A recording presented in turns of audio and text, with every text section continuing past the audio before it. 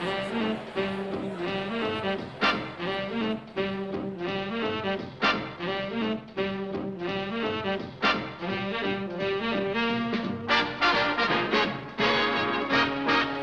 and welcome to the 11th Annual BEVy Awards, presented by the Bird's Eye View podcast. With appearances by Utah Street Report, History of Birdland, Give That Fan a Podcast, Full Count Chaos, Bird Notice, The Baseball Widows, Baltimore Sports Today, UPod Street, British Orioles, Roar from 34. And now, here are your hosts, Jake English and Scott Magnus.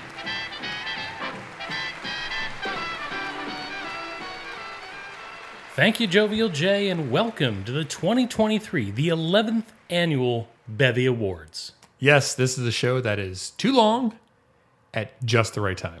And as we deal with the post-All-Star Game lull, it's time for us to take a look back at the first half and look ahead to the second. This is one of the few seasons that we can truly look back and love what we've seen. Well, hang on, Scott. I'm not sure that's entirely true. What are you talking about? This team has the second best record in the AL, behind only the Tampa Bay Rays, who've had an amazing season, and have the third best record overall in Major League Baseball behind the Atlanta Braves. How can you say that this has not been a great season? Whoa, don't put words in my mouth. I wouldn't say that. But there certainly have been some who have tried. And really, this podcast, at its heart, what we do here at Bird's Eye View, it's about representation, Scott. And so, for our traditional BEVy's Big Opener, I've tried to give a voice to this small but vocal portion of the fan base. That's great, it starts with a series sweep. These birds are flakes and down in flames. They're not contenders, I'm afraid. I was promised lift up, yet we suffer walk-offs. Fans eat each other live, Twitter makes us tough. Guys, season started hot, big leads, no stress. The standings started slipping, and here we go again. Bullpen is a fire as we lose successive games. Needed Aaron hits for hire in front of Baltimore. Things are getting ugly in a hurry with the Yankees breathing down our necks. Team-by-team reporters battle slump plus outs. Look at that, no hits. Fine, then. Kicking no orbities, if that's it. Find someone to save the game, save the game. Aiken and Gillespie, Baker pairs best speed. They tell me that the bullpen will get better, right? Right. Wanting magic, getting tragic each night. Sad sight, needing some respite. It's the end of the season, don't you know it? It's the end of the season, yeah, they've blown it. It's the end of the season, and I know it, and I blame high. We've got some parts, got some power, now and then a good start. Gunner, Adley, Westberg, now we're getting Cowser. Get these guys to the show, too late, there's no telling, but the margins are so thin. Can't hold many wins, lose a series in the standings. Step down, hurts my feelings so much. This means worst fear, owes my tears, 4-32's near. History of cries. Offer me some hope and offer me some reason and I'll decline. It's the end of the season, don't you know it? It's the end of the season, yeah, they've blown it. It's the end of the season, and I know it. I blame high. I blame high.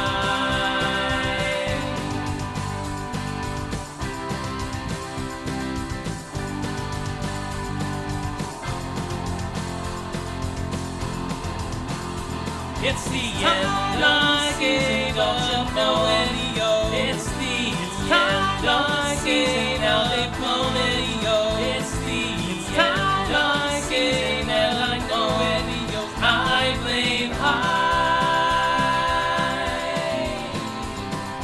The other night on lesson 2, played like they had no clue, no chance, pitiful, dark age baseball. Only no crisp, and could be scripted. Fans are getting feisty, turning on one another. No problem being patriotic, but they still slam pride. It's the end of the season, don't you know it? It's the end of the season, yeah, they've blown it. It's the end of the season, and I know it. I blame high.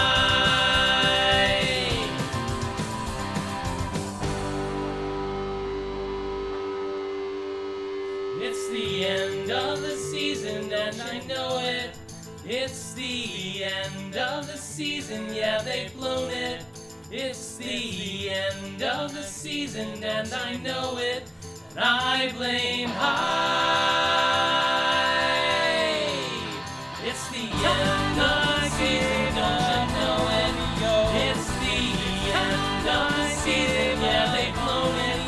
It's the end of the season, and I know it. And I blame high. It's the Jake, you've done it again.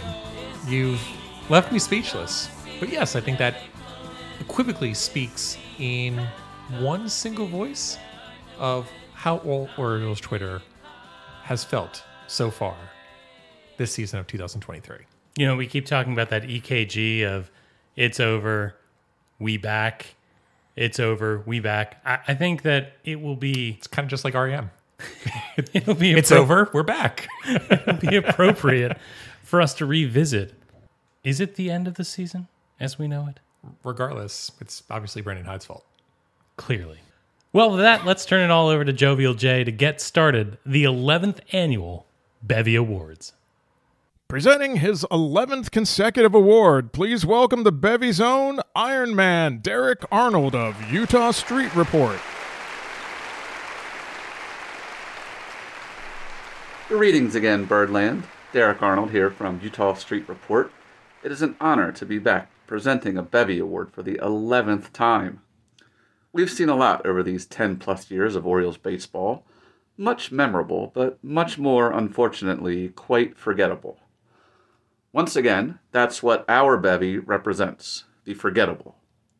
Resurrected last season and continuing here in 2023, the Forgotten Man Award memorializes that Oriole whom, when you look back upon the season, you'll have no recollection of wearing the orange and black. These guys have all departed the organization, at least for the time being, so someone like Jose Godoy would be ineligible. Last season, we honored the immortal Logan Allen. Who will take it home this year? Your nominees. He was acquired for cash considerations on May 3rd, activated on May 5th, and designated for assignment on May 9th. Catcher Luis Torrens made exactly 0 appearances as an Oriole. Second, another member of the third catcher treadmill, Mark Kalasveri, was activated June 13th, DFA'd June 14th, and elected free agency on June 16th, having caught a single inning and taken 0 at-bats. Finally, as the Birds searched far and wide for middle relief help, Reed Garrett was activated June 14th, DFA'd June 18th, and claimed by the New York Mets on June 25th. And your winner, as voted upon by Utah Street Report's Twitter followers, with 52% of the vote is...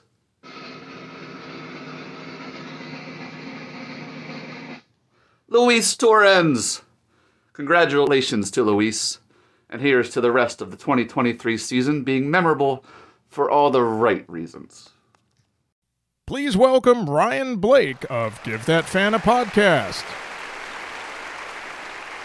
What's up, Orioles fans? Ryan Blake here, co-host of Give That Fan a Podcast over on UtahStreetReport.com. You may know me from Twitter at RyGuyBlake, or more likely from my other account at OriolesFanRyan.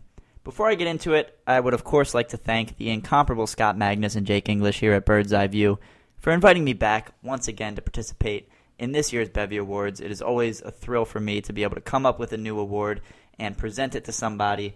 I truly do appreciate being considered for this once again. On May the 25th, the Baltimore Orioles became the first team in American League history and the 4th team in baseball history, if my research serves me right, to have a starting lineup featuring 3 different players named Ryan. As a Ryan myself, I feel like it is important to bring these things to light. That was a huge personal moment for me, seeing a major league starting lineup with 3 Ryans. Even cooler that it was with my favorite team, the Baltimore Orioles. And with that in mind, the BEVy I will be presenting this year will be the Ryan of the Year. The qualifications for this award are pretty simple. I think you'll notice a trend when I list the nominees. And here they are. Ryan Mountcastle, Ryan O'Hearn, Ryan McKenna, and B. Ryan Baker. And the winner of the BEVy Award for Ryan of the Year is Ryan. Sorry, that's Ryan O'Hearn. I should have been more specific. Ryan O'Hearn is this year's Ryan of the Year. He was designated for assignment by the Kansas City Royals at the end of December. The Orioles acquired him for cash just a few days later. He was then designated for assignment by the Orioles, cleared waivers, was outrighted to AAA. Around the beginning of the season, he was called up, sent back down, called up again, and has solidified himself as a lineup regular thanks to an outstanding performance in the 2023 season. He has solidified himself as the Orioles' cleanup hitter, especially against right-handed pitching. He became a cult hero in Baltimore with a 3-run homer off of Jordan Romano in Toronto to tie the game at 5 in the 8th inning. The Orioles would go on to win that game 6-5. He gave the Orioles a little bit of insurance just a couple weeks ago in New York with a 2-run homer in the 9th to put the Orioles ahead 6-3. Give Felix Bautista a little more of a cushion in a big win in that one as well. He went 5 for 5, reaching base in all 7 plate appearances in a series against his former team, the Kansas City Royals. Included in that was a home run, a double, 4 runs scored, and a couple runs batted in. Overall on the season, O'Hearn batting .302 with an .867 OPS, on pace for career highs just about across the board. Ryan O'Hearn is the winner of this year's Ryan of the Year. Apologies to Ryan Mountcastle, Ryan McKenna. It's been a little bit of a tough year for both of you. McKenna optioned down to AAA, Mountcastle dealing with some vertigo that I'm sure impacted his performance at the plate. B. Ryan Baker, I'm sorry you never really stood a chance. And I would like to give an honorable mention shout-out to co-hitting coach Ryan Fuller. There are a lot of Ryans participating with the Orioles this season, but the Ryan of the Year is none other than Ryan O'Hearn. Congratulations to him. Thank you to Scott and Jake. You can follow me on Twitter at RyGuyBlake or at OriolesFanRyan. You can listen to my podcast anywhere you get your podcasts, including YouTube if you want video versions. That is called Give That Fan a Podcast. Thank you all for listening, and go Orioles. And now, presenting a BEVy, Jake English. Thank you, Jovial J. It is my pleasure to announce the winner of the We Have Arrived moment. You know, Scott, this season has been fantastic to watch in so many ways. And over the course of the last couple of years, we've had moments where you could see that maybe the organization was headed in the right direction. Mm. And last season was certainly an opportunity for us to look at what happened and say, wow, I can very clearly see the future of this organization. But here in 2023, there have been plenty of moments that, I don't know about the rest of Birdland, but have made me feel like, wow, we have arrived. And so I would like to highlight 4 nominees for the We Have Arrived moment. The first is Major League Baseball using Adley Rutschman to sell its product. And we've seen this time and time again. But most specifically this year, I was blown away by, MLB media putting out spots with Adley Rutschman as a, faux salesman in the MLB store in New York City and having some fun with that situation. Naming Adley Rutschman to the Home Run Derby as part of the All-Star game. Selling the game with the faces of some of its young stars. And when one of your Baltimore Orioles is that face, my friend, we have arrived. He is the bra of Major League Baseball. Some other instances, if we're going to talk about Adley, we've got to also talk about his 3 fellow All-Star mates. Again, the Orioles were selected to have 4 members be able to attend the All-Star game. Austin Hayes, Felix Bautista, and Yenier Cano. Again, let's think back to that. The last time we saw that many All-Stars pop up, it was during the Buckle Up Birds era. So again, you're starting to, get recognition from your peers and from the rest of Major League Baseball that, multiple Orioles are deserved and that pity picks are not necessary. Our next nominee for the We Have Arrived moment of the season is watching broadcasts, not Masson broadcasts, but national broadcasts or even away broadcasts of the Orioles playing good teams. I particularly enjoyed listening on the radio and watching television against the series with Atlanta and Tampa and even some of the New York Yankees series, when instead of a David and Goliath story, it was a story about two excellent teams going nose to nose. And this is a moment that says the Orioles are now one of the contenders. The Orioles are now a team that people have to reckon with. You don't circle the Orioles on your schedule anymore. You survive a series with the Baltimore Orioles because they have arrived. And the last nomination is going to go to The Suspicious Silence from Buster Olney. We've seen a lack of tweets basically criticizing the Baltimore Orioles organization. And there's actually been notable interviews this week with Buster Olney going up and interviewing Adley Rutschman during the Home Run Derby. It's almost like Buster Olney really can't say bad things about the Orioles organization at this given moment, considering how well they are playing on the field. Is their play on the field bad for baseball? We'll get into that later on. All right, and so those are your nominees for the We Have Arrived moment. And let's just let's open the envelope here. Come on, Buster. Come on, Buster. Come on, Buster. The winner of the 2023 We Have Arrived moment is Major League Baseball, using Adley Rutschman to sell its product. Congratulations, Adley. Congratulations, Major League Baseball. And congratulations to all of us here in Birdland. We have arrived. Making their first appearance on the BEVy Awards, please welcome Billy and Ryan of the Bird Notice podcast. Hello, it's an honor to be here at the 2023 BEVy Awards. We're the Bird Notice podcast, the number one ranked Orioles podcast, named after a USA Network television show that aired from 2007 to 2013. I'm Billy. And I'm Ryan. We're here to present the award for People We'd Rather Invite to Our Birthday Party Before Keegan Aiken.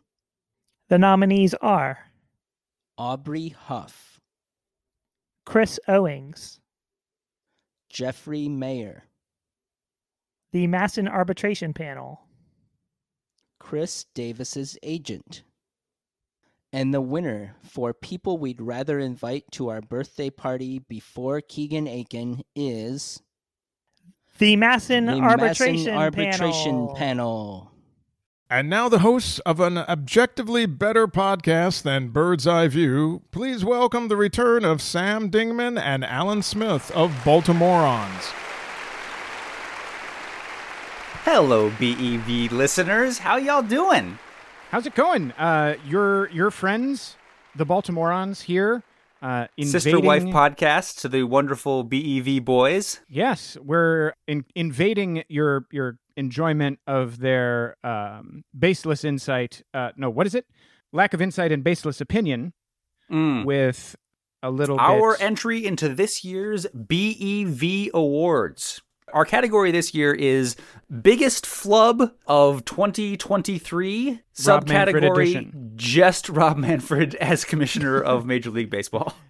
And your nominees are, number 1, Rob Manfred's handling of the entire Oakland Athletics moving to Las Vegas schmozzle. This is a very strong entry here, Sam, because not only did Rob Manfred choose to waive the $300 million relocation fee to Las Vegas, putting lie to his claim that he would like the team to stay in Oakland. Not only did he lie on camera about the fact that Oakland had not come up with any concrete offers to keep the team in the greater Oakland area, not only did he roundly fail to feel the pain of the current Athletics fans, but he talked on them for absolutely no reason when they did in fact do a fairly interesting and creative anti-boycott night. He talked on the team. When those fans put in more of an effort to create an interesting night at the Coliseum than A's ownership has made in 2 years. I would say 10. And it's really interesting that Manfred tried to cover his own tracks about the stupid talking on the reverse boycott by saying that was a good effort, but this is 10 years in the making, as if it's the fans' fault that they haven't been showing up to a dilapidated stadium that's falling apart, to a team that has been summarily and repeatedly invested in, and to an organization that has been very clearly trying to run down the value of the franchise to make a move to a smaller market with a lower tax base where they're going to get a bunch of sweetheart deals from government. Yeah. It's like saying to the patrons of a restaurant, why don't you come to the restaurant anymore? Are you put off by the fact that we no longer serve edible food? Like, yeah, and I think that the reason why this is such a fantastic entry into the Manfred flub category is the incredible ham-handedness that it takes to be snarky about a fan base trying their best to keep a team. Especially when the notional role of the commissioner of baseball is to oversee the relationship between baseball and its fans. Now, I'm sure he would tell you, but we gave you fans exactly what you wanted, bigger bases and pitch clocks. We didn't ask for that, Rob. We didn't ask for that. Well, you're right, Smith. That is a very strong entry in the category, but I've got one that just might be better. Hear me out. I would like to provide you with a direct quote from Mr. Manfred on June 22nd of this year, saying of his decision to largely grant immunity to the players on the Houston Astros who cheated, quote, "It was maybe not my best decision ever." I would like to give that 10 out of 10, you think, interrobangs? The other job, I would argue, of the commissioner of baseball is to protect the integrity of baseball. And when you have hard proof that an entire team of baseball players cheated and that there is abundant evidence that said cheating influenced the outcome of competitive play on the field, and those players largely got off scot-free, and the enablers of that largely are still employed either in baseball or professional sports. Yeah, that's maybe not your best decision ever, Rob. I think you're right. Like, the underlying point of the rules have to matter, and if you don't play by the rules, there have to be some sort of ramifications for that. It was shocking at the time, and I don't really remember anybody coming up with a good defense for why you had to just kind of not really fine, not really suspend, not really like limit these players. It seems to me like the match fixing scandals of the past, maybe because they had to do with gambling and maybe there was something like a little more nefarious or insidious about your Shoeless Joe Jacksons or even your Pete Roses, that because money was involved, somehow it didn't matter. But man, there's a lot of money involved in winning the World Series. And there's a lot of money involved in those Astros guys all having simultaneously career years at the plate. Like, their contracts are certainly quite a lot of money. The brand and the value of the Astros organization as a multi-time World Series winner, certainly quite a lot of money. And it's really interesting to see the way in which the asterisk of cheating has already started to fade. Maybe because there was no major ramifications, but it doesn't seem to me like those World Series carry the amount of an asterisk that I think maybe that they should. Yeah, and I would add only one other thing, which is in a few years, there's going to be an intense conversation about whether Jose Altuve should get into the Hall of Fame. Because on the numbers, he's probably one of the best second basemen of all time. And I think it's pretty likely that he's going to skate on this and he's going to get in. And I think the fact that he is going to get in and there are other people who, for other reasons, are not in. I hope you're still commissioner then, Rob, because those are going to be some fun sleepless nights for you, my friend. We just need a cheater's wing of the Hall of Fame. You just need an asterisk wing. It can be the sub basement, and that's where you put everybody who is tarnished, because they are important parts of the history of the game. Mm-hmm. You shouldn't like pretend that Jose Altuve doesn't exist, but you should have an asterisk, man. Yeah. All right.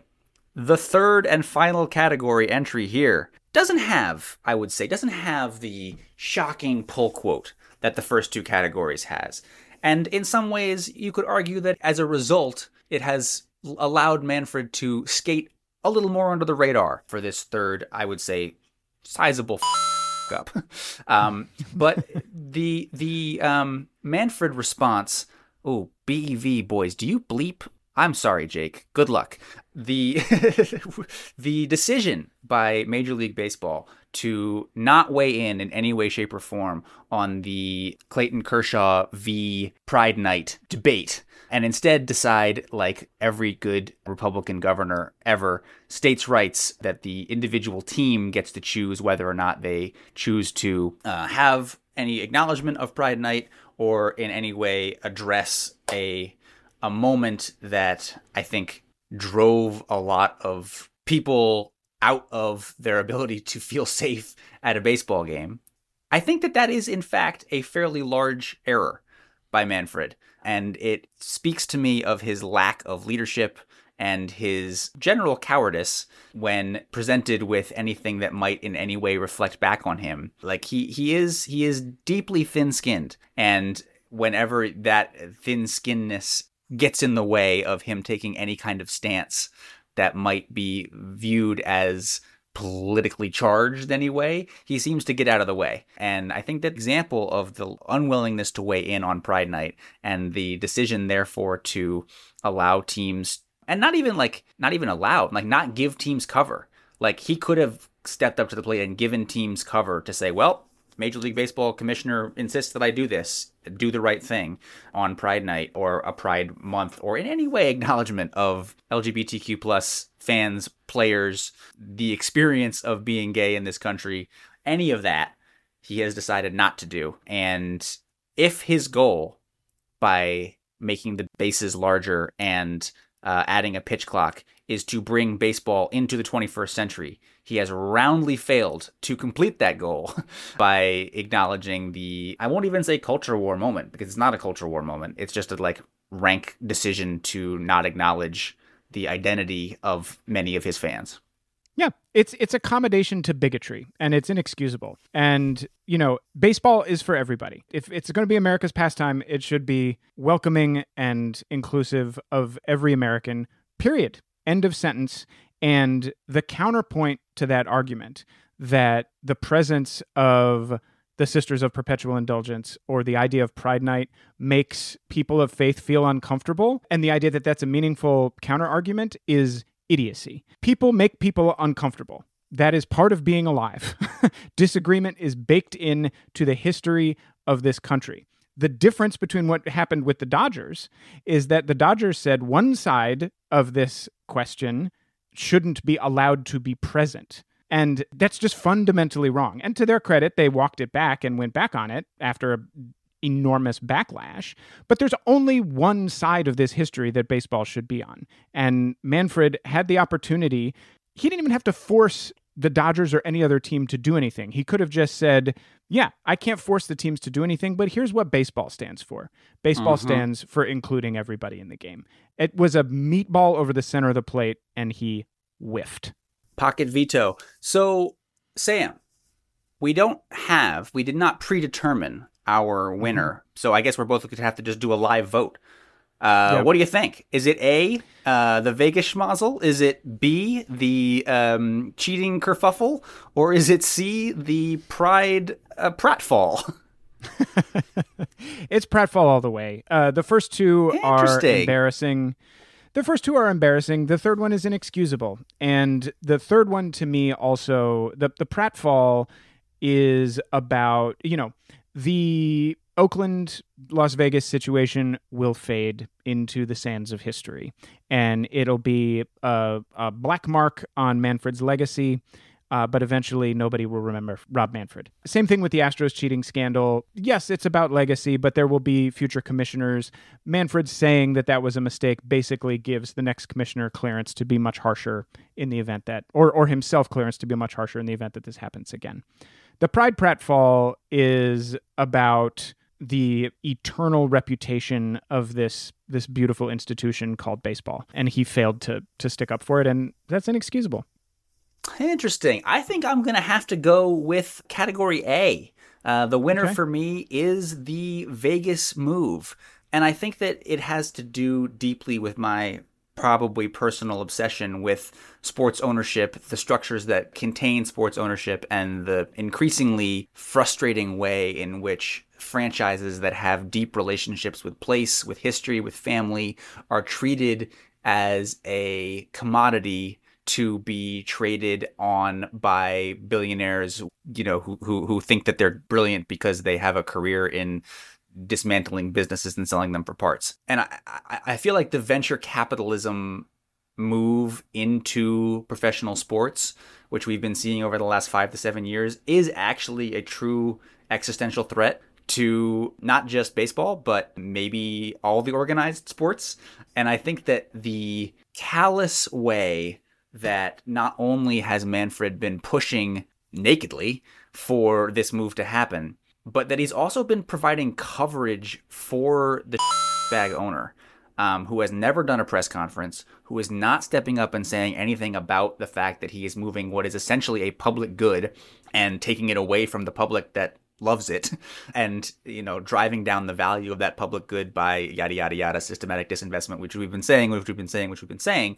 But that, to me, the fundamental push for him to be blatantly on the fans who are trying to do something about it, and for him to be in some ways carrying water for that owner by both waiving the move fee and also by doing all the sort of public press around it. To me, that is the worst option.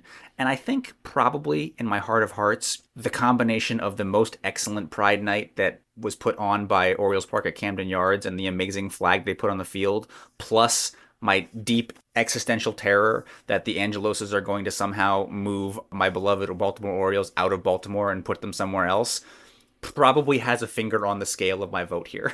Yeah. Well, BEV listeners, tweet us at BMorons. Let us know if you would have picked a different option than we did. And if you like that political meandering, come give us a listen. You're going to love our show. And thank you, as always, to the BEV boys for having us. We now return you to their trademark lack of insight and baseless opinion. Please welcome Zach Wilt of Baltimore Sports Today. Hey, this is Zach Wilt, and I'm here to present the BEVy for the Orioles' most important piece of the second half. Now, there are a number of different ways that I could go with this BEVy. Should we give it to the player that had the biggest impact in the first half of the season? What about the player that the team missed the most or who underperformed? What will it take for the Orioles to get back to the postseason for the first time since 2016? Well, let's take a look at the nominees for the O's most important piece of the second half. Austin Hayes has been an amazing force at the dish, jumping his average over 60 points from his 2022 marks. He's tied for the team lead in F-WAR with 1.9 and is one of their 4 All-Stars this season. Cedric Mullins isn't topping the charts for the Orioles on offense, but his presence was definitely missed when he hit the IL with a right abductor/groin strain on May 29th. Mullins returned June 24th, and the club went 11-9 and batted .250, .319, .415 over that span. Felix Bautista has been one of the most dominant closers in baseball, racking up saves and striking out batters at an insane 18.39 per 9. It's the highest clip in the league for any reliever with more than 3 2/3 innings pitched. Our last candidate for the most important piece of the second half is actually a starting pitcher who spent the last month with the Norfolk Tides. Talking about Grayson Rodriguez, who's shown signs of promise, but pitched to an 11.14 ERA in 5 starts with the Orioles over 5 games in May. The O's top pitching prospect fan 12 over 6 innings with the Tides to lower his ERA to 2.11 in his start on the 4th of July. So here it is, the winner for the O's most important piece of the second half, Grayson Rodriguez. All right, now hear me out. Orioles starters ranked 23rd in ERA, 26th in F-WAR, 5th in home runs allowed per 9, 26th in ground ball percentage. You get it. If the Orioles are going to see this thing through and keep rolling in the second half, they're going to need some help from Grayson. He's got to be that guy. That's why he's the winner of the most important piece of the second half. Of course, as I'm recording this, the Orioles are absolutely pounding the Yankees 13-0, so who needs starting pitching? What do I know? And now, here are the most tolerant women in Birdland, the Baseball Widows, Carrie Magnus and Sarah English.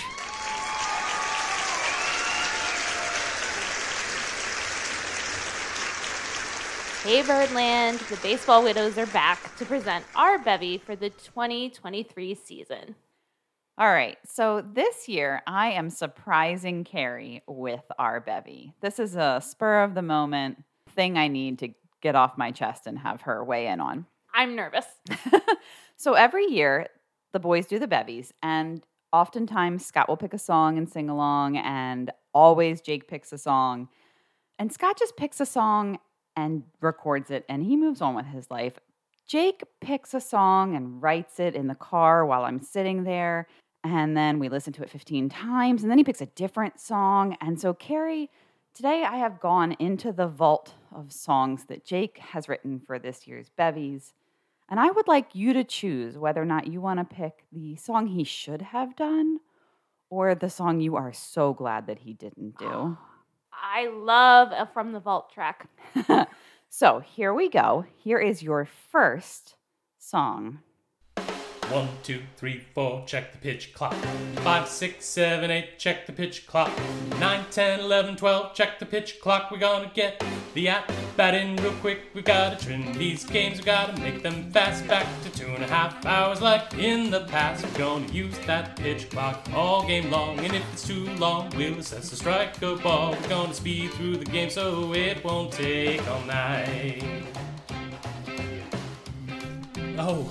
Oh no, I'm sorry. I'm having a pitch-com issue. Just give me a second to get this fixed. No. This is not a strategic delay because I don't have lyrics to this part of the song. No, I'm not stalling even a little bit. It's just a legitimate pitch-com issue. Okay, got it all squared away. Here we go. Oh no, there it goes again. Would you believe it? A second pitch-com issue right in a row like that? That's crazy. I'm sure I can get this worked out. Give me just a second. We'll take care of this. A pitch clock song with a comedic monologue. I mean, that is going to be tough to beat. I mean, yeah, he's pretty proud of that one. He's upped his production quality substantially since the days of Oblique. I suppose so. All right, so here is your second option. This one's a little bit shorter.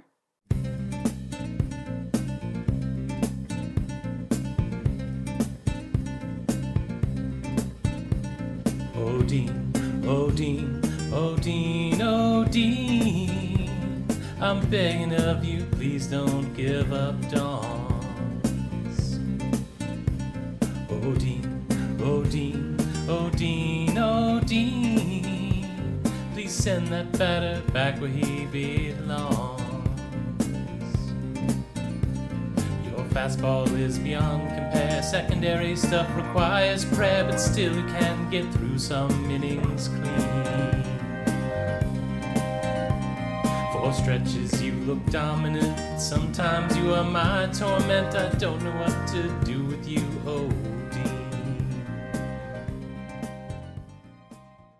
I mean, I do love Dolly.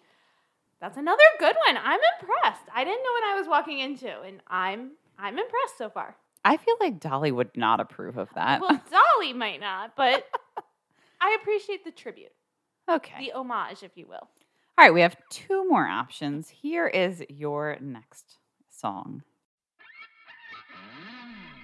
And so, with the score tied after the bottom of the 9th inning, we'll head to extra innings with everyone's new favorite rule in place. Here come the Ghost Runners.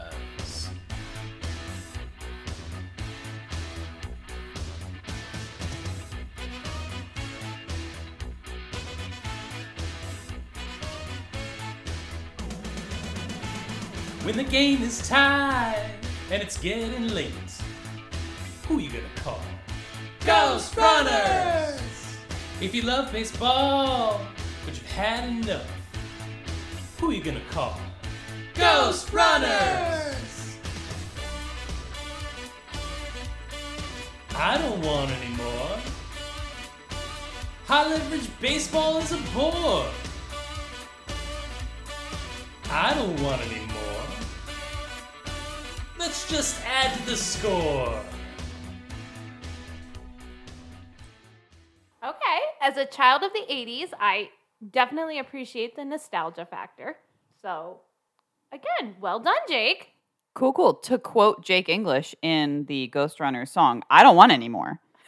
Unfortunately, or fortunately for those who are enjoying, there's one more. And I'm here to remind you of the mess you made trading me away. It's not fair watching him pitch in that bullpen role that you took from me. Yen, Cano. I know why you saved that one for last, because my distaste for that song is very strong and will always be a Dave Coulier stan. So, now I have to pick one. Yeah, I apologize for that. I didn't even get the joke on that one. He had to explain it to me. So, that's right over my head. Okay. So I'm going to pick my favorite. All right. I know your least favorite. My least favorite is the Alanis one. Like, that's out. All right. So your favorite is? And the winner is? Now, because I am such a fan of this change that we discussed already on the Mother's Day episode, the winner is Getting Around the Pitch Clock. I thought the production quality was great. I thought the song, perfect. One of Jake's better ones. Oh, God. Why do you guys encourage him? Because I can't wait for her next year. All right, that's it from the Baseball Widows. Making their Bevy's debut, please welcome Jimmy of UPod Street. What's up, everybody? It's Jimmy from UPod Street. You can catch us live Sunday night streaming on Twitter, YouTube, and Facebook, or you can catch our recordings of our podcast anywhere that you get podcasts. This bevy is called the Hair on My Chinny Chin Chin Award. In order to qualify for this, you are an Orioles player that I believe needs to have facial hair so you don't look 12 years old. The nominees are Adley Rutschman, Gunnar Henderson, Jordan Westberg, and Colton Cowser. And the winner, thanks to his recent call-up and shave, is Colton Cowser. Thanks, guys. Presenting a bevy separated by a common language, please welcome Matt Casbolt of British Orioles. Hi, it's Matt Casbolt here from the British Orioles. I'm delighted to come on and get involved in the mid-season awards. So, a little bit about me, if you don't know much about me. I'm at British Orioles on Twitter. I've been following the O's now for about 6 or 7 years. The story is that I was on holiday around 7-8 years ago, was doing a tour of Tennessee, ended up in Nashville, saw that there was a baseball game on, knew absolutely nothing about baseball. I'm a big football fan, a big cricket fan back in England. And yeah, we saw there was a baseball game on, a minor league game at the Nashville Sounds. Me and my partner Emma went out, thought we'd have a few beers, some hot dogs, the sort of quintessential American summer's evening. We got there. I had no idea what was going off for the first few innings, and then I got chatting to the guy next to me who noticed my voice and my accent, and he sort of said, "What are you doing here at a minor league game?" Explained it to him, and basically this old guy was a bit of a baseball guru, and he went through the entire thing. He explained everything that was happening. He answered thousands of my questions, and I've been hooked and almost obsessed with the game ever since. That led to me coming home, watching MLB, finding out about MLB TV, watching any game I can, trying to learn the game as much as possible. And then it comes to the point where I need a team. So I'm thinking, how do I go about it? Who do I go about? No idea where to start. Didn't have any connections with anywhere in America or anything like that. So I did the old-fashioned way, put all the teams in a hat and drew out the Orioles, and then followed 5 of the Orioles' worst ever sort of seasons, which was not great luck, but a good time to get into it and a good time to learn all about it and learn what's going off. And yeah, I've been hooked on the Orioles ever since, as you'll probably see if you follow me on Twitter. So lots of late nights staying up watching baseball. So the trip I've recently been on, for a bit of context, so I was finally meant to get across the Camden Yards, and then COVID hit, and then it got delayed again because of COVID, and then I had a bit of a health issue, which meant I had to cancel last year. So never ending story really. Eventually got it all booked for this year, 2023, and we flew across to Washington. Did Washington, Baltimore, Philadelphia, New York, Salem, and then finally Boston, and flew back from Boston back into London, and then up to Sheffield in the north of England late on Sunday evening. So it was a very intense 2 weeks, non-stop sightseeing, 30,000 steps a day, taking in anything, everything, all the usual sights, seen spots. So it's been an incredible trip, but I'm absolutely exhausted now. But yeah, moving on to the awards, well worth the airfare award. So looking back at my trip, looking at some of the highlights, and deciding what that might be worth. So the games I went to, just for context, while I was over there, I did the Tuesday and Wednesday Cincinnati Reds games at Camden Yards, the 2 games. I did Philadelphia versus the Nats. I did Orioles at Yankee Stadium on 4th of July. And then on the 5th of July, I did Texas Rangers at Boston Red Sox at Fenway Park. So those are the games I went to. So here are the nominations of the well worth the airfare awards.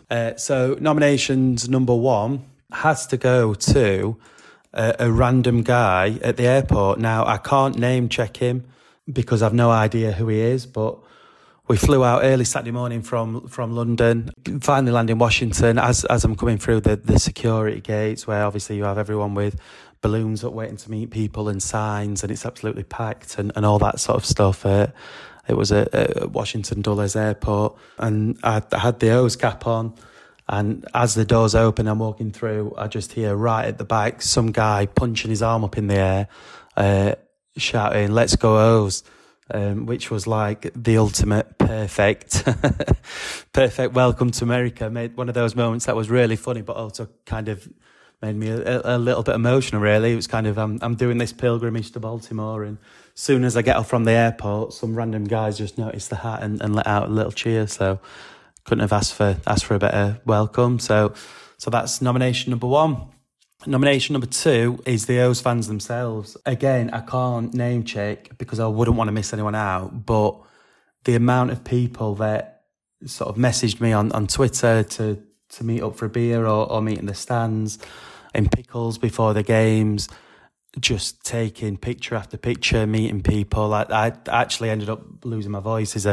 There's a video doing the round where the Baltimore Banner interviewed me and my partner Emma, and I could barely speak because I was speaking that much I'd lost my voice. But the welcome from people was phenomenal, just really warm and really nice and really friendly, and people genuinely appreciative that I've sort of bought into not just the Orioles, but Baltimore itself and the culture and the history and the traditions of the place as well. I got gifts.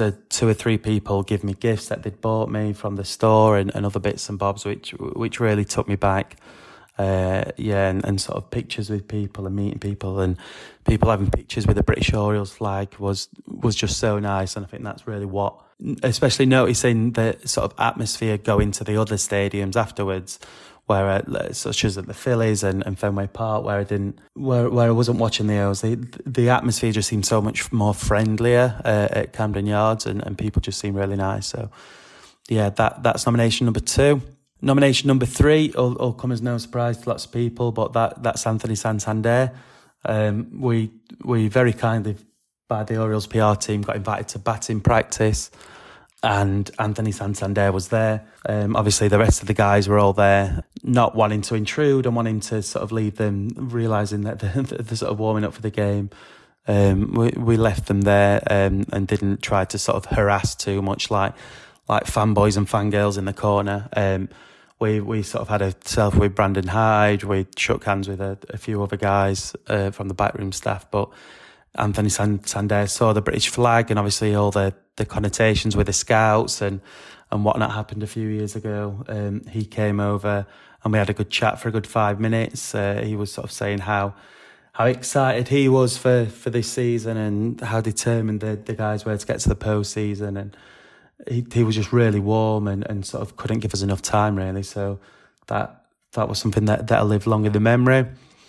My third nomination is the staff at the Orioles team store. Now, again, you might have seen this on Twitter, because we were originally meant to go in 2020. Yeah, 2020 was the first year we had this trip planned. I sort of saved a tiny little pot of money to sort of spend in the Orioles team store, make sure I've got a hat and a jersey and that sort of thing, because obviously buying stuff in the UK is an absolute nightmare with the shipping and gets pretty expensive. But because this trip got delayed 3-4 years, I was saving more and more all the time. So I had a nice hefty pot of money sort of just reserved for that. And I went to the team store 3 or 4 times during the few days I was in Baltimore, and spent so much money and had loads of questions and wanted things of different sizes and wanted to pay on different cards. And I spent huge amounts and was a bit of a pain for them with all the questions I had and all the stuff I needed sorting and saving. But those guys were great. So a big shout out for the staff at the Orioles team store.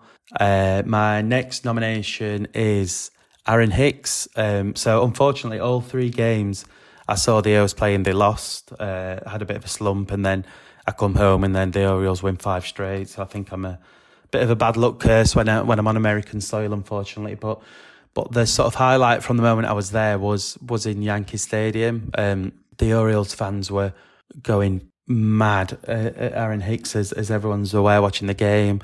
There were guys next to me almost frothing at the mouth in anger every time he got up for an at-bat, and I just didn't get it. I know he didn't do well there, but he didn't do anything particularly bad. He didn't do anything to harm the Yankees organisation, so I don't know why they were so sort of vitriolic about it all. But yeah, that moment hit, that home run, which just seemed inevitable, just felt like the ultimate karma. And the guys around me were sort of sat open-mouthed in silence, and me and my partner Emma were up and down cheering and jumping, and I had a bit of a laughing fit because I just found it all that sort of funny, really. And I can only imagine what Aaron Hicks felt about at that moment as well. So yeah, the last nomination is Aaron Hicks. For just a brilliant moment, even though the O's ended up losing the game, that was such a sweet moment to sort of him to go back there with all the hate he was getting and have the last laugh, really. 2 quick ones I'll try and squeeze in are 2 losers of the trips that are definitely not nominated. One is a security guard at Independence Hall in Philadelphia who, when we were going through, I'd check the bags and your phone and your wallet and all that sort of stuff. Gestured that I had to take my hat off, and then I didn't really get what he was saying, and he made me put the hat on top of a bin, and then basically wanted me to bin my Orioles hat. So yeah, he's a loser. And the second loser, the same thing happened again. I was in the Samuel Adams Brewery in Boston, and one of the bartenders told me I wasn't allowed to wear a hat in there, and I said advised I could go and get a hat from the store instead because he had a problem with my hat. Obviously joking, but I think these guys are just jealous now, especially Red Sox fans being so many games behind the Orioles. So these are the issues you have when you follow successful teams, I guess. Anyway, so dramatic pause, reveal, calm yourselves down. I realise I've been talking for a long time now, but here we go. The winner is, drumroll please, it's Anthony Santander. It was inevitable, and I feel bad. I think the O's fans were a very close runner-up. But the sort of history of Anthony Santander and his UK following, I've done an article on the sort of MLB website about this. There was BBC News articles when it all went viral. So it was great that we sort of, us British fans already had that repertoire with him and reputation and have sort of got to got to really root for him over the last few years, and the fact that he came across, noticed us, took that time out, and it wasn't just sort of a quick picture and bye. He was really grateful and thanked us for the support and talked about the team and where it was going, and was happy to pose for pictures. And yeah, he couldn't do enough, really. So yeah, he's the winner of the well worth the airfare trip. So yeah, thanks again for inviting me on, guys. Please do follow me on Twitter at British Orioles. Keep the account growing and growing the Orioles name across here in the UK and Europe. And yeah, thanks a lot. Let's go O's. Returning to the BEVy stage, please welcome Nathan Andrews of Full Count Chaos. Hey folks, Nathan here from Full Count Chaos podcast to announce the winner for the Orioles player with the worst walk-up music in 2023. Of course, I want to thank the guys over at Bird's Eye View for inviting me back to participate in the 11th annual BEVy Awards. Appreciate it, fellas. All right, who doesn't love a little thumping and bumping as your favorite player walks up to the plate? Although, unfortunately, sometimes that music is just awful and you want it to stop immediately. So, let's get right to it. The nominees for the player with the worst walk-up music is McKenna, Who Am I by Ben Fuller, Ryan Mountcastle, Dear Maria, Count Me In, All Time Low, Gunnar Henderson, Gwen Stefani, Sweet Escape, Frasier, Move Your Body by Sevik and Own Boss, Alston Hayes, Rolex on a Redneck, Cedric Mullins, Gigolo by Mike Dimes. And the winner for the worst walk-up music 2023 is Gunnar Henderson, Gwen Stefani, Sweet Escape. Anytime he's coming up to bat and I'm at the game, I just walk away and get a hot dog or something to drink because I don't want to hear 5 seconds of that music. I hope you can agree with me. Gunnar was not here to accept the award, but he did send in a text, appreciated it, and said he would think about changing his song. Till next time, see you.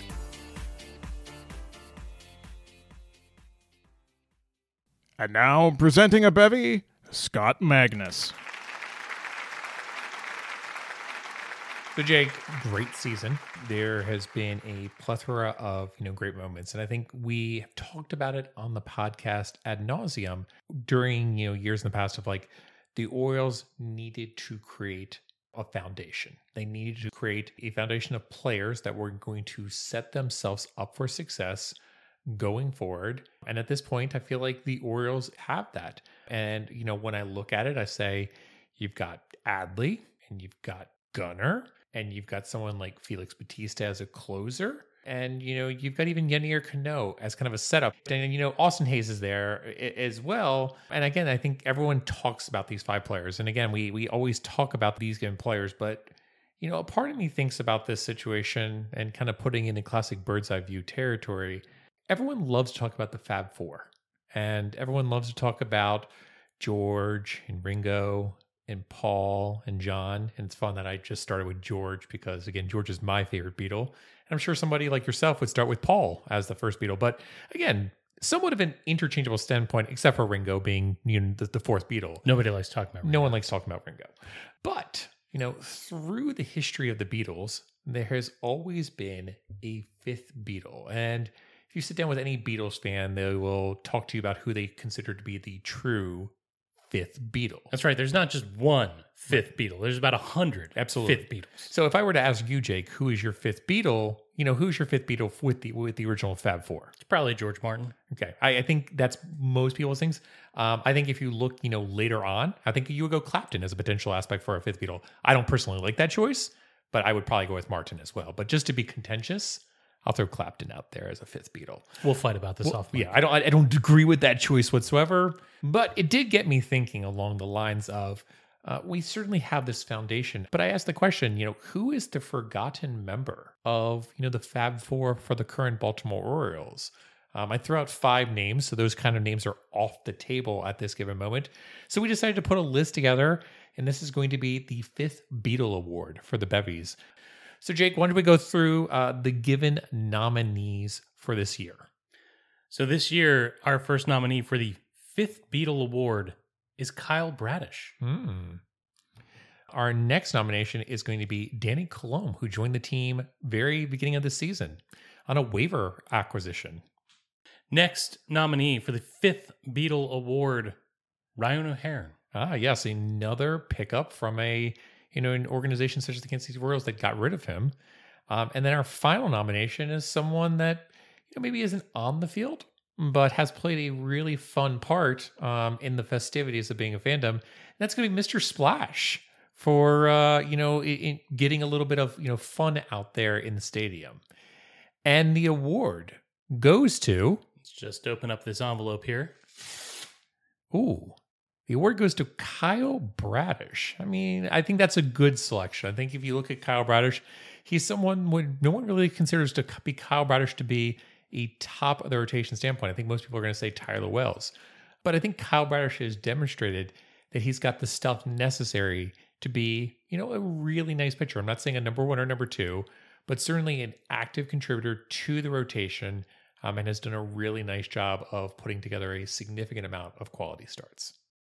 Making his Bevy's debut, please put your hands together for Andy Snacks of the History of Birdland podcast.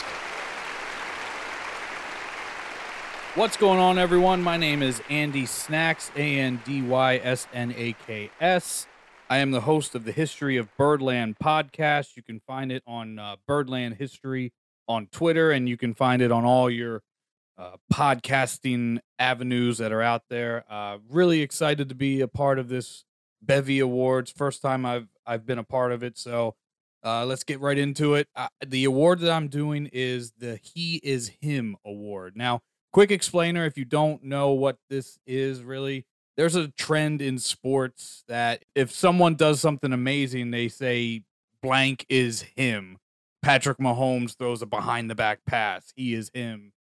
Steph Curry hits a three-pointer at the buzzer from half court. He is him. So I thought I'd have a little fun with it with some Orioles who have had some he is him moments this year. So the first nominee, Adley Rutschman. He had a great rookie year last season and really turned the Orioles' fortunes around. I don't know if there were any questions about whether or not he'd have a good sophomore year, but I think there was, is he going to be as good? So what does he do on opening day? He goes 5 for 5 with a home run, 4 RBIs, a walk, and a run scored. So he had 6 plate appearances, was on base 6 times in the Orioles' opening day victory over the Boston Red Sox. So right away proving that year one was no fluke, and he was here to be the Orioles' number 1 guy for years to come. So my next 2 moments actually happened on the same day. So nominee number 2 is Felix Bautista from May 12th against the Pittsburgh Pirates. And there were so many moments to pick from Bautista, but I did this one just because I don't know if you can have a much more dominant performance than this. 13 pitches, 11 strikes, 3 strikeouts, and an easy save for Bautista. It's actually crazy to think of how many blown saves he's had this year with an ERA barely above 1, but that's baseball. From that same night, nominee number 3, Cedric Mullins, hits for the cycle in the same night. So on May 12th, 2 of our best players had 2 of their best nights to show that they are the future and they are him for the Baltimore Orioles. And nominee number 4, the last nominee, Gunnar Henderson, all I got to say is 462. I mean, that was one of the farthest hit balls I've ever seen in Oriole Park at Camden Yards. When he had that rough start to the season, he just turned it on, and that moment right there made me think he's fine. If he can hit a ball 462 feet, he's good. And now, the winner is Gunnar Henderson's 462-foot blast makes him the He Is Him Award winner. To bring his own history, humor, and homerism, please welcome Matt Taylor of The Roar from 34.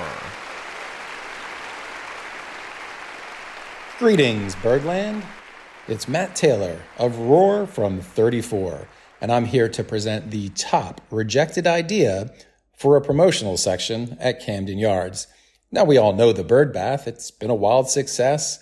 Fans getting sprayed down by Mr. Splash. Good time is being had by all.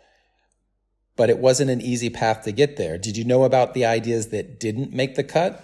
We'll learn about more of those in this award category. So let's get right to the nominees. First, in the top rejected idea for a promotional section is the Earl Weaver cigarette section. In honor of the Earl of Baltimore, the Hall of Fame manager himself, fans can light up cigarettes throughout the game and won't be ejected for doing so like the former manager once was. So go on, take a drag. You see, that's where this promotional concept fell apart. Confusion over the word drag led to protests, and baseball did what it does best in the face of controversial social issues. Back down like Albert Bell is charging the mound. Our second nominee is the Jim Palmer jockey section. If you don't know, Google it. Better yet, don't.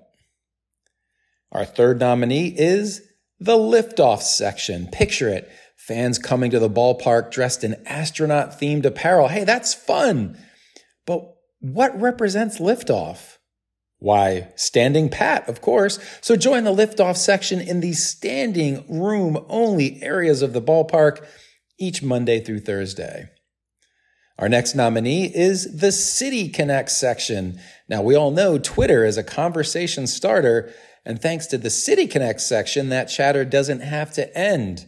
Enjoy the birds, some brews, and lots of ballpark banter with fans who are eager to debate the merits of the team's locally themed threads. What could possibly go wrong?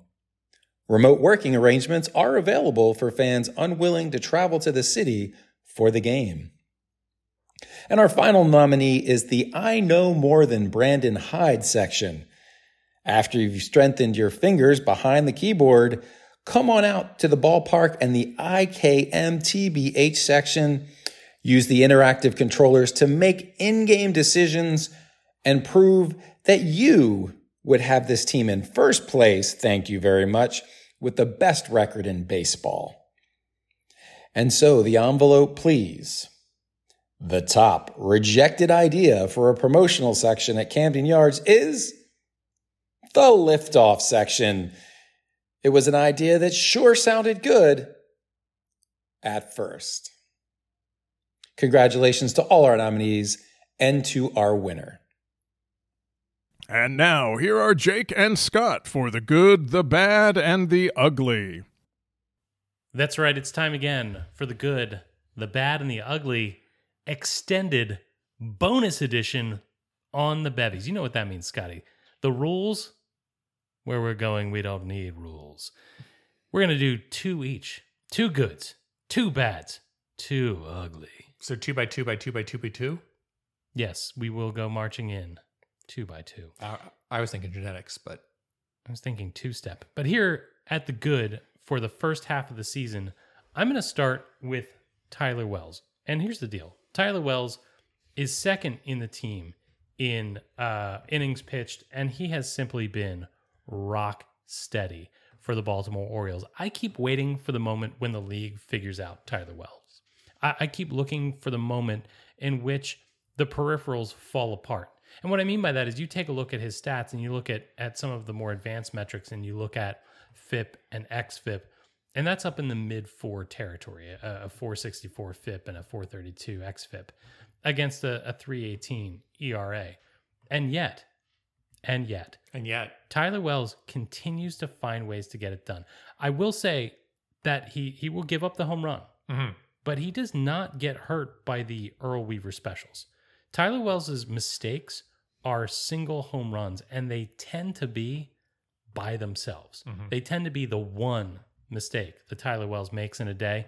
And when you talk about the complementary players that we need in order to compete, in order to be one of the better teams in baseball, performances like Tyler Wells, I think, make the difference. You know, is he the pitcher that Kyle Gibson is at this point in his career? No. But he's a guy that we were hoping would be a good bullpen arm, a Rule 5 guy. And instead, he has been a steadfast member of this rotation, and a rotation whose members seem to not want to take the mantle at the top. And so Tyler Wells has been there. I think for the 2023 Orioles, he has been good. Yeah, I completely agree.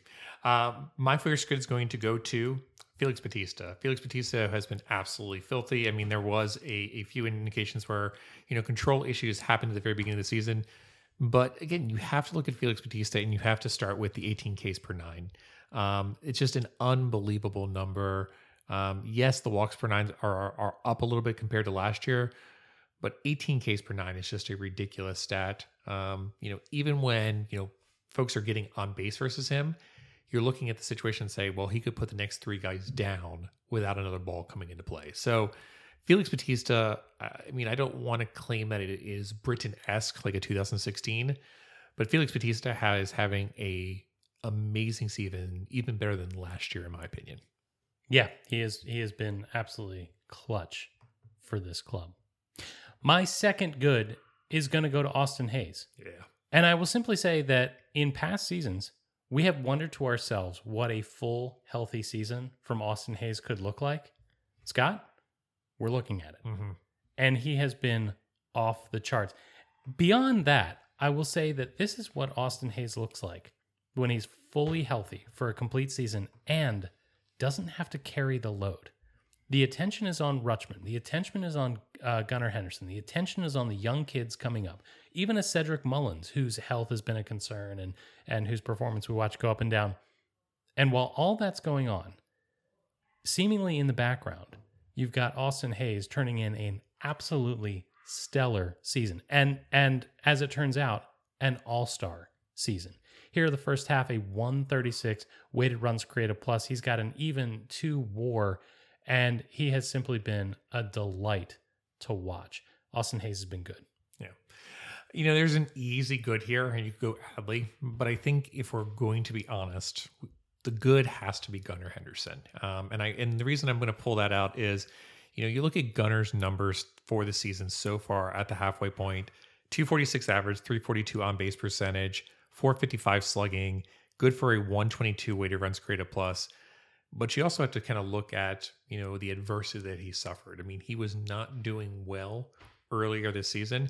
At one point, he was at a 90 weighted runs created plus, and a lot of folks were questioning, he's not really hitting it for average. He was below 200 at a certain point from an average standpoint.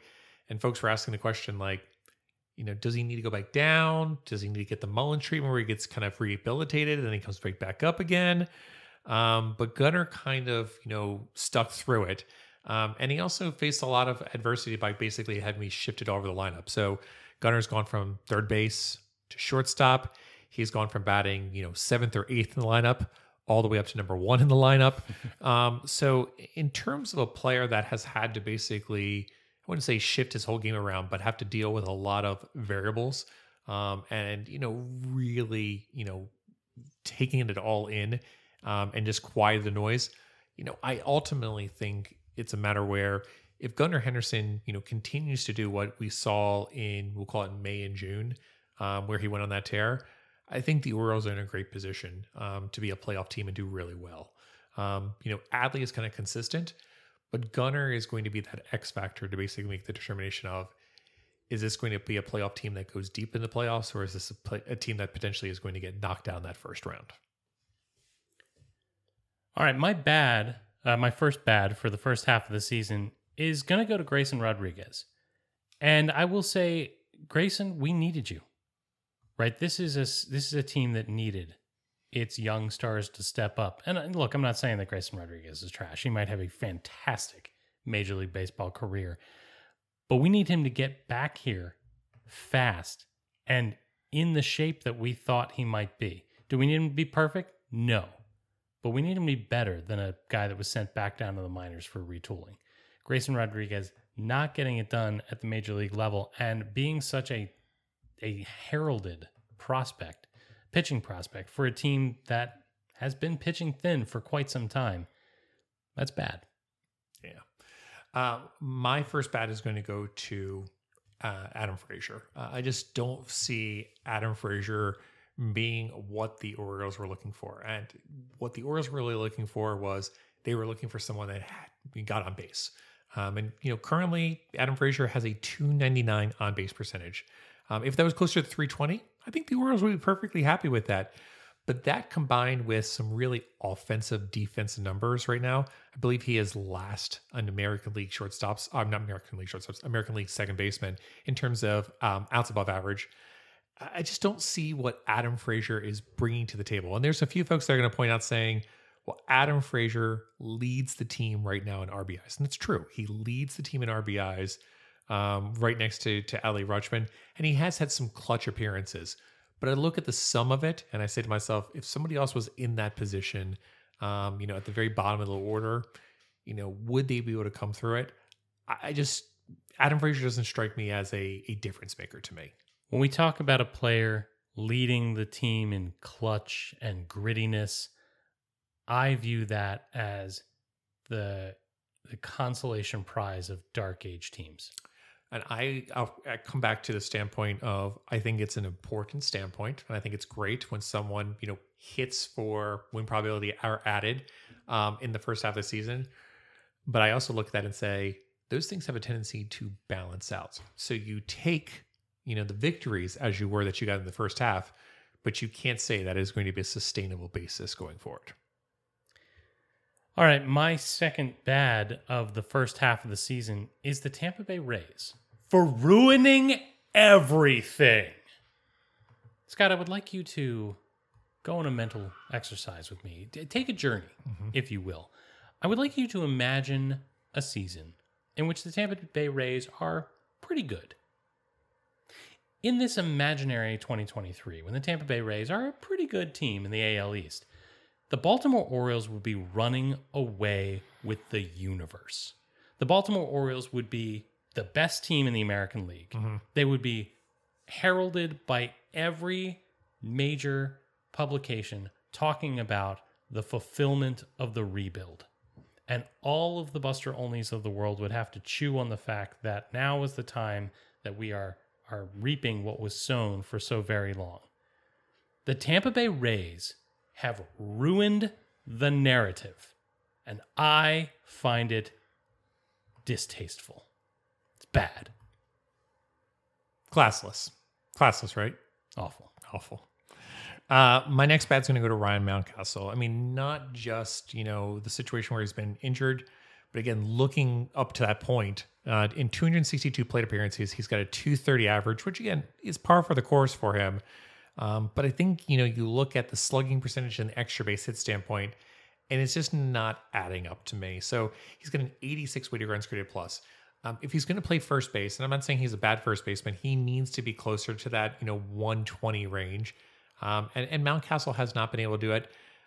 Not to mention, too, the plate discipline seems to continue to deteriorate. So, again, I think Mountcastle has a role on this team. I just don't know if he's an everyday starter like we thought he might have been. And the fact, again, regardless of the reasons why, the fact that he's not is bad for the Orioles. Right, exactly. All right, my first ugly for the first half of the season is going to go to CNL Perez. And I realize that it would be complete foolishness for us to expect CNL Perez to be as good as he was last year. He was it was silly how good CNL Perez was, a player that came from basically nowhere to be one of the most dominant arms in the back of a bullpen. But even if we did not get 2022 CNL Perez this year, I would like you to take another mental journey with me and imagine a world in which CNL Perez didn't fall off quite so far and was far more effective and was part of the setup to the back of the bullpen. If CNL Perez could hand things off to Yennier Cano, or could perhaps set up Bautista sometimes, therefore decreasing the load on Yennier Cano, this bullpen would look so much different. Instead, CNL Perez has struggled to recapture that form, and it hasn't all been terrible, but a lot of it's been terrible. And when I look at what this team needs, this team really missed out on timing for a great season from CNL Perez. And what's left in 2023? It's ugly. My ugly is going to go to a player that certainly I did not expect to give it to at the end of April. And of course, it's got to be Jorge Mateo. I mean, Jorge Mateo looks absolutely lost at the plate since May. And it's really a shame because, again, you saw what he was able to do in April and you thought, well, maybe, he's not going to be that 70 to 80 weighted runs created plus, hitter like he has been in the past. And over this season, he was doing great in that first month. But over the entire first half of the season, he's at a 66 weighted runs created plus, a 266 on base percentage. Jorge Mateo has a lot of great things. He does play a great defensive shortstop. And again, he has speed. But as Jim Palmer has said, you got to get to first in order for the speed to kick in. I just don't see a role for Jorge Mateo as an everyday starter. And that's kind of been the rub. And that's kind of why the Padres got rid of him back in the day. I think Jorge Mateo makes a lot of sense for the 26-man roster. But Jorge Mateo is going to be my ugly because right now he's just, a disaster at the plate. And it's a real shame because he's an easy guy to root for. Absolutely. I mean, it kind of reminds me a little bit of Ubaldo Jimenez, a player whose performance you love to hate, but a guy that you really wanted to do well. Mateo, absolutely the same kind of Would thing. love for Jorge Mateo just to prove me wrong and hit 120, 130 weighted runs created plus for the rest of the season. I just don't think that's going to happen, and I don't think he's going to get the opportunity now with some of the young prospects coming up. My ugly is a little bit going to dovetail on my first ugly, and that is simply the general failures of the bullpen. Yeah. And we talked about this ad nauseum, but that is the real Achilles heel of this team. Because, the offense has gone quiet at times, but the offense has also covered a lot of failures in the bullpen. The starters have done a better job than I thought they would have. And the back end has been absolutely dominant. Cano and Bautista. You can't say enough about what they've done to keep this team not just in contention, but at the top of contention. And when things fall apart, it's almost always the middle relief. Yeah. Again, this team has won a crap ton of games. And so you love that. And it almost feels greedy to say that we should have gotten more. But you look at the record of where the team is, and you look at some of those series that we lived through some really awful middle relief performances, and you think, wow, this team could be even better if we could just get a little more consistency out of the middle relief. Yeah. And you pointed out to a tweet, I think from last week, indicating that, the margin of error was extremely thin for the Baltimore Orioles. And I think that is such a great point to make on the bullpen. Jake, let me ask you this question. What would the Orioles' record be if Yennier Cano did not have his breakthrough season like he did this season? Yeah, that's a great question. A lot closer to 500, that's for sure. And again, Yennier Cano is, not a high WAR player. Again, he's going to be like a 1.5 WAR player at this given moment. But you look at, we always talk about it from a force multiplier standpoint. If Cano is not there, then Bautista maybe is overused. And games do not get to Bautista as much on that basis. So, at the very beginning of the season, going into spring training, there is no way in my mind that the Orioles thought that Yennier Cano was going to be what he is today. Yennier Cano has stepped up. And to a certain regard, Danny Colomb has stepped up as well. But I think you're absolutely right that bullpen failures in general and the margin of depth in the bullpen is my ugly, actually. And again, you look at, Dylan Tate, being injured. You look at Michael Givens giving you nothing. And then you just look at the rest of the depth of, the bullpen on that basis.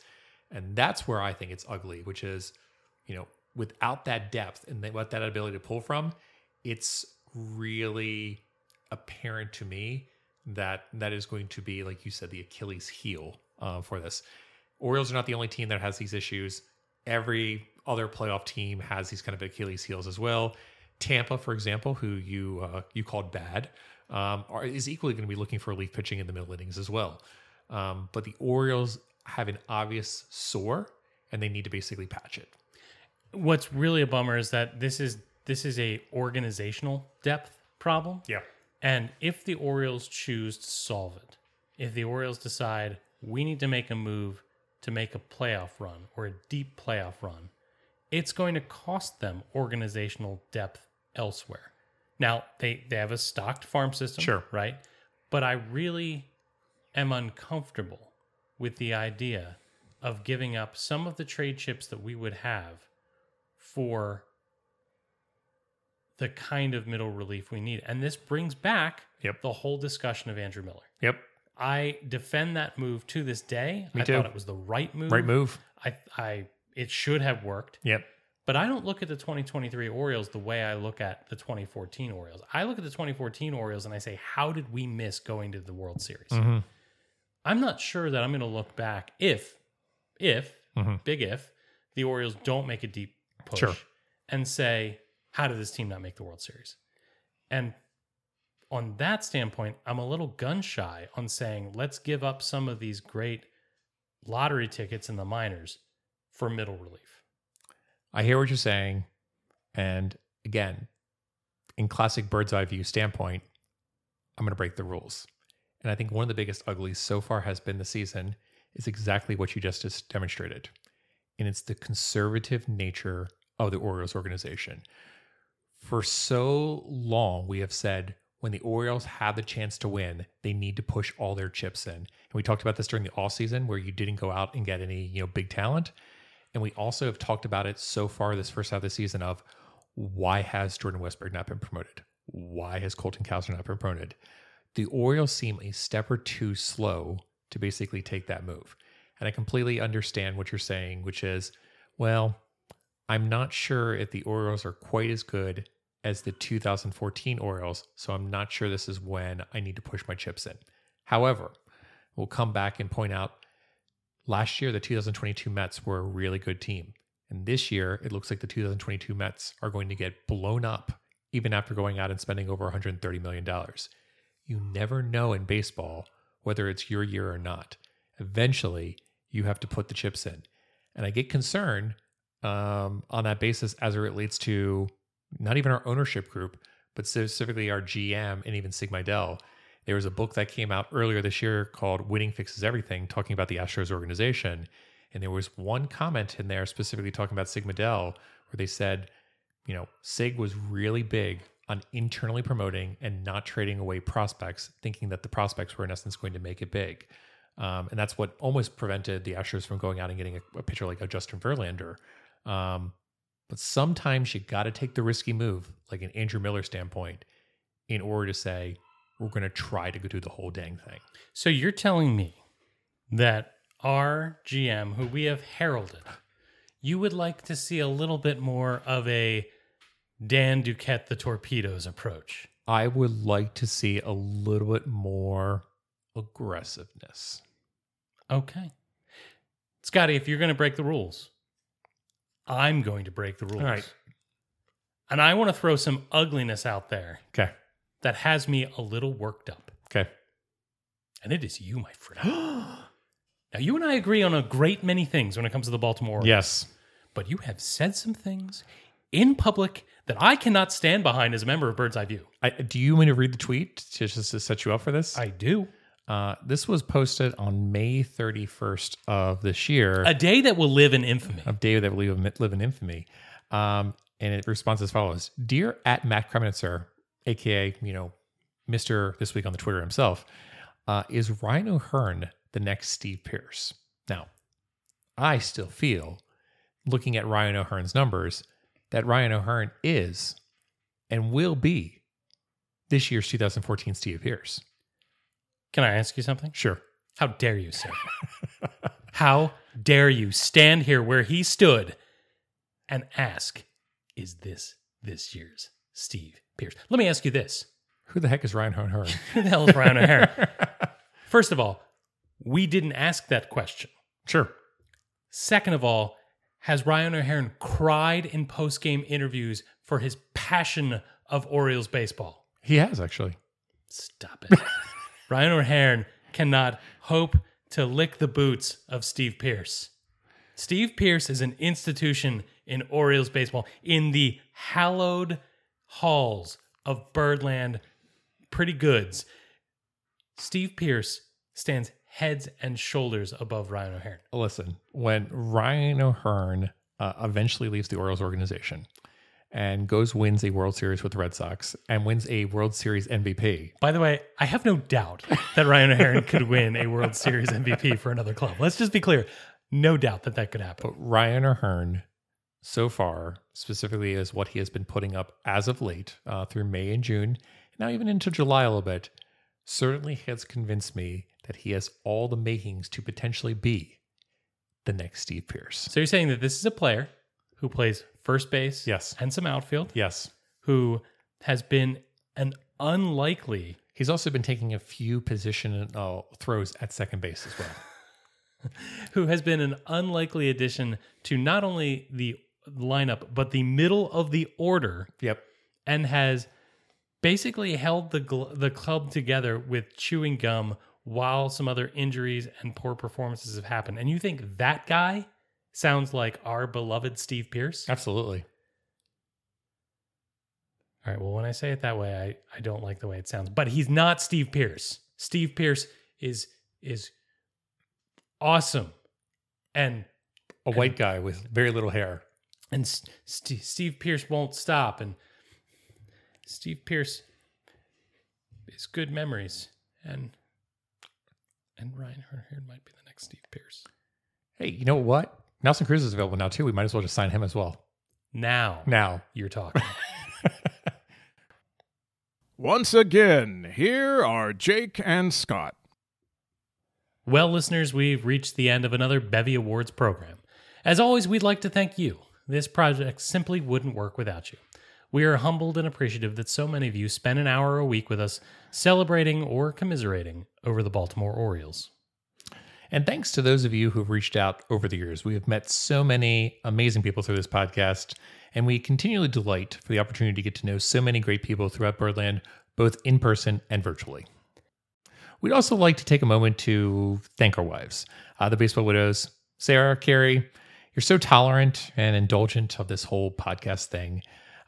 Sure, maybe you knew what you were getting into when you married us. I doubt that. But you're still nicer about it than you really have to be. Thank you to the many people who make Bird's Eye View possible. Our logo is the work of the phenomenal guys over at OBP Apparel. Please go buy some shirts. Our theme song, Watching the Orioles, is by Songs from the Moon. The interstitial music you hear each week is No Robots by Black Dog Prowl and Mania by The Last Year. And as always, we want to extend a very special thank you to the voice of the Bevies, Jovial J. Shepard.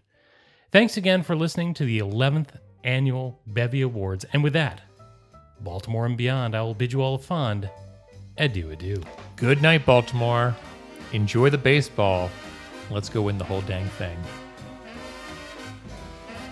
Thank you for listening to the 11th Annual BEVy Awards.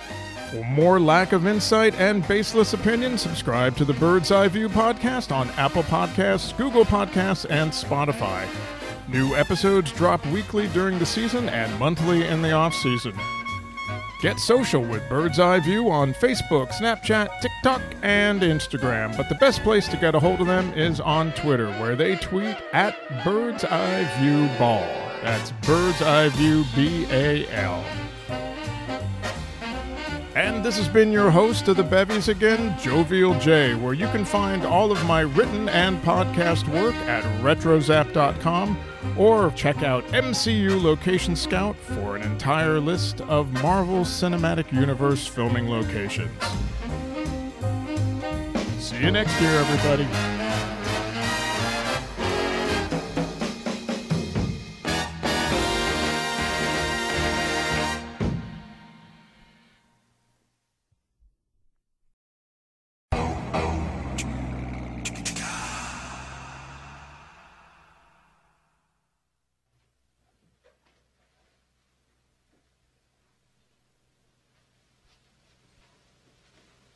You're still here? It's over. Go home. Go.